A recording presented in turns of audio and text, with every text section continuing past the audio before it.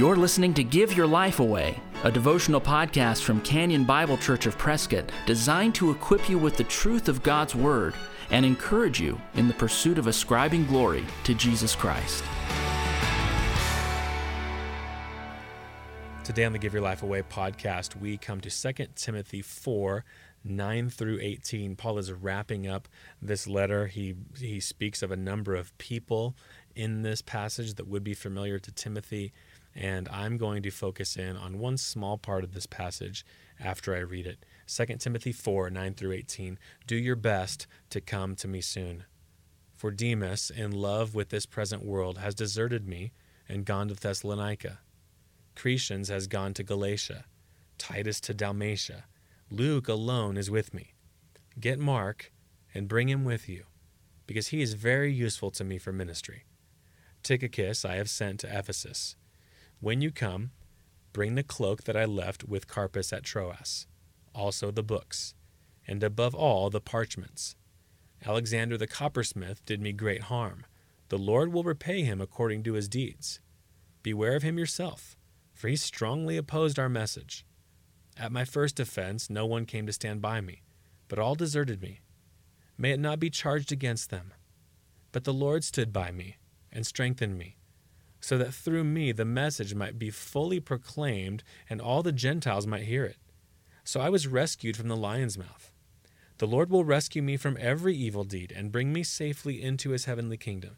To him be the glory forever and ever. Amen. Now, obviously, at the end of this text, we understand Paul was constantly attacked by different teachers, different opponents, and he always put that situation in the hands of God and trusted God to have final vengeance on anybody opposing him. So we really can look up to Paul for that reason. He didn't worry about getting justice now. He trusted the Lord to work all that out in his timing. But I want to focus on something he says earlier on in that passage. He's asking for different things, a cloak. Many people think that was in order to keep him warm while he was in prison. Remember, Paul's in prison as he's writing this. He asks for a cloak. He asks for his parchments. These are perhaps things that he's writing to the churches. But he also asks for his books.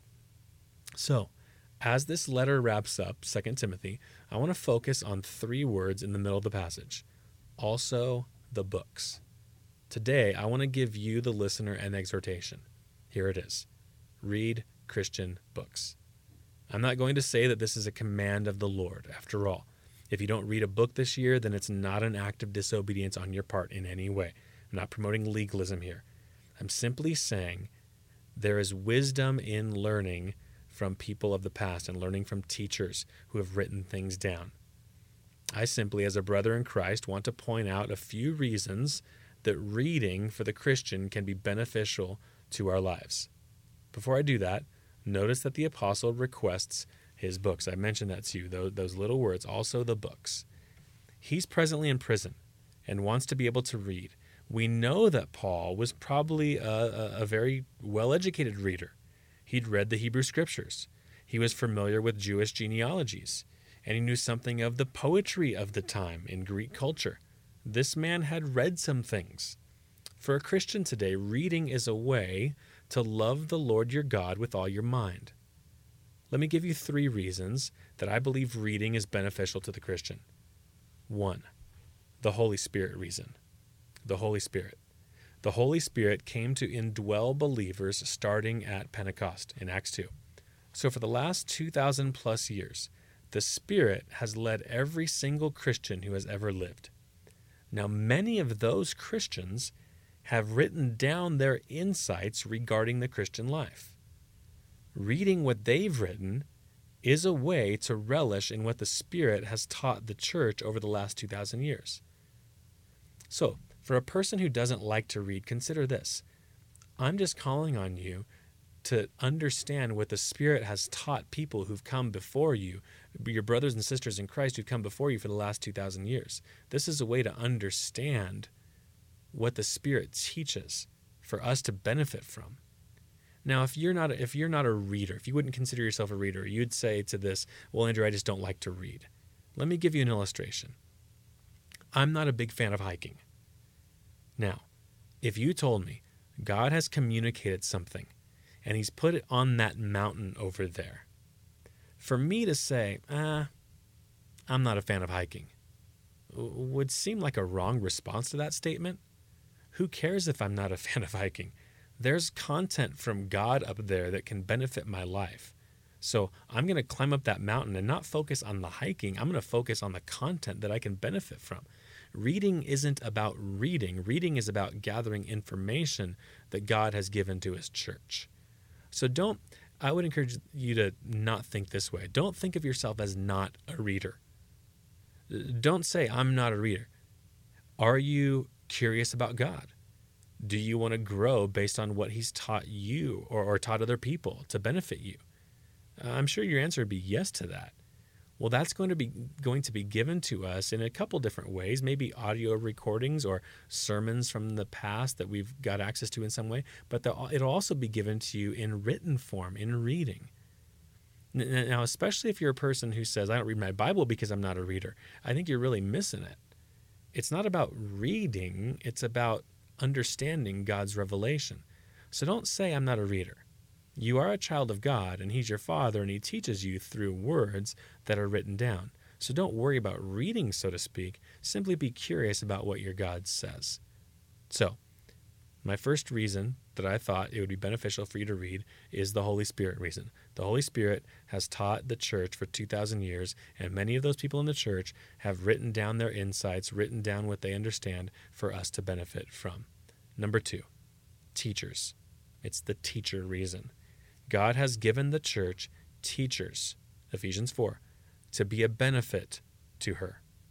Many teachers of the past have written books to help explain passages of Scripture or how doctrines connect to one another.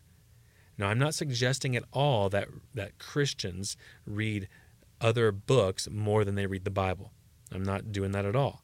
I'm simply saying that God has determined not just to give us the Scriptures, but also to give us teachers who can help clarify what the Scriptures mean. Many teachers do this, not only in sermon form, but also in written form. Reading is a way to value the gifts that God has given to you for your growth. Reading is a great way to value teachers that God has gifted to the church. Number 3, the third benefit to you, the Christian. Motivation to follow people as they follow Christ. So, reading is beneficial to you and to me because it motivates us to follow people as they follow Christ. Hebrews 13:7 tells us to remember those who spoke the word of God to us, to consider their lives and the outcome of their faith. Obviously, Jesus exists forever. He's the same yesterday, today, and forever.